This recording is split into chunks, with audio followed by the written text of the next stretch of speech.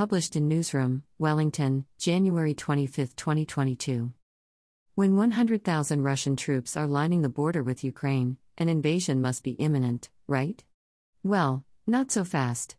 There is no guarantee that developments in Eastern Europe are the prelude of a war. Russia's military moves could also be a giant distraction from the Kremlin's true intentions and strategies. You have to give it to Vladimir Putin that he keeps everybody guessing about the likelihood of a military conflict, guessing about the Russian president's further plans, and guessing about the goals he wants to achieve. This climate of radical uncertainty has only one beneficiary, Putin himself. And maybe that is the real purpose of what is currently taking place around Russia and Ukraine. Angela Stent is the director of Russian studies at Georgetown University and one of the best international experts on Russia. She has repeatedly argued that Putin's goal was not to revive the Soviet Union but to have the Russian Federation treated as if it were the Soviet Union. As Stent explained in a recent NPR interview, Putin wants the West to accept a Russian sphere of influence. From this perspective, Russian actions around Ukraine make sense. Putin has already made significant gains without firing a single shot. Let's start with the most obvious point: Ukraine has no chance of joining NATO anytime soon. Putin no longer needs to invade Ukraine to prevent it from joining the military alliance of the West. How so?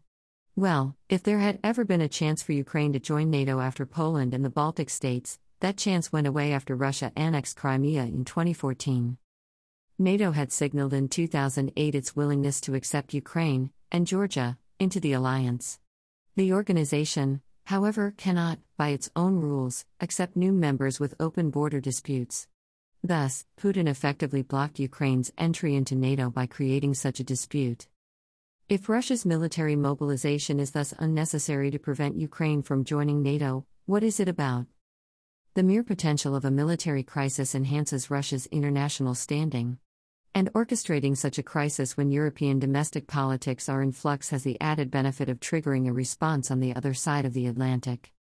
During the 2014 Crimea conflict, the Europeans dealt directly with Russia in what is known as the Normandy format.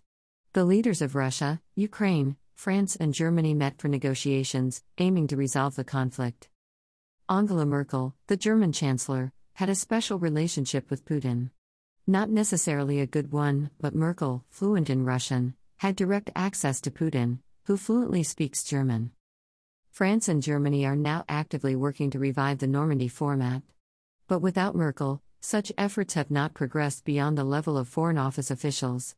Besides, Germany's new government is still figuring out what position to take on Russia, and France's President Emmanuel Macron will soon have to focus on his re-election campaign. These are not the best positions to be in when you want to face and confront Putin. And why would Russia even be interested in such high-level talks? Russia has already gained a much bigger prize: direct talks between Putin and U.S. President Joe Biden.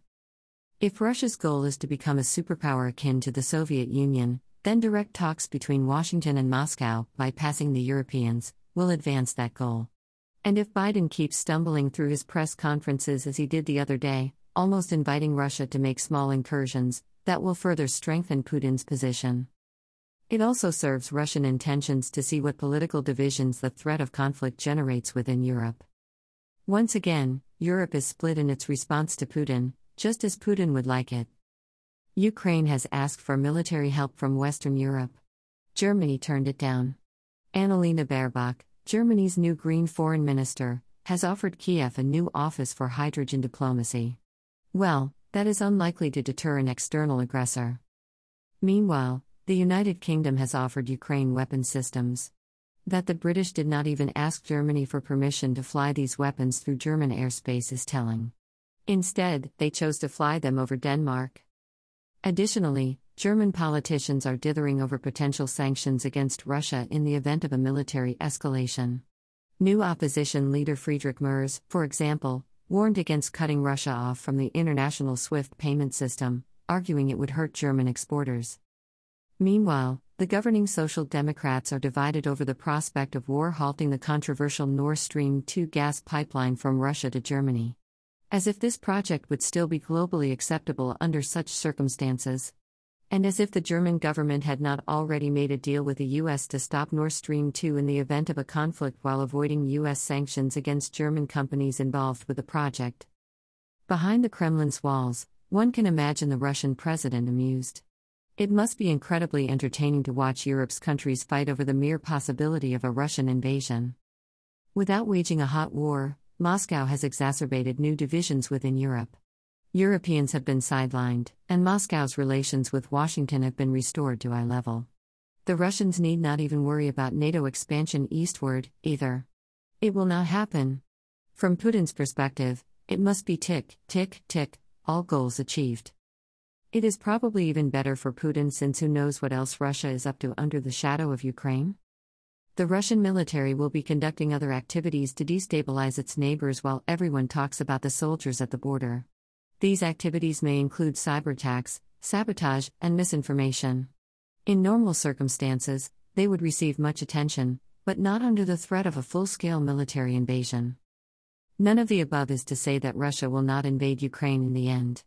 As mentioned before, Putin keeps us guessing about his ultimate goal, and that may include annexing Ukraine. But it is worth asking if Putin may have just built up the threat of an invasion as a bluff. And why would he now want to risk economic sanctions following a war when he has already achieved his major objectives without one? The coming weeks will give us an answer, one way or the other.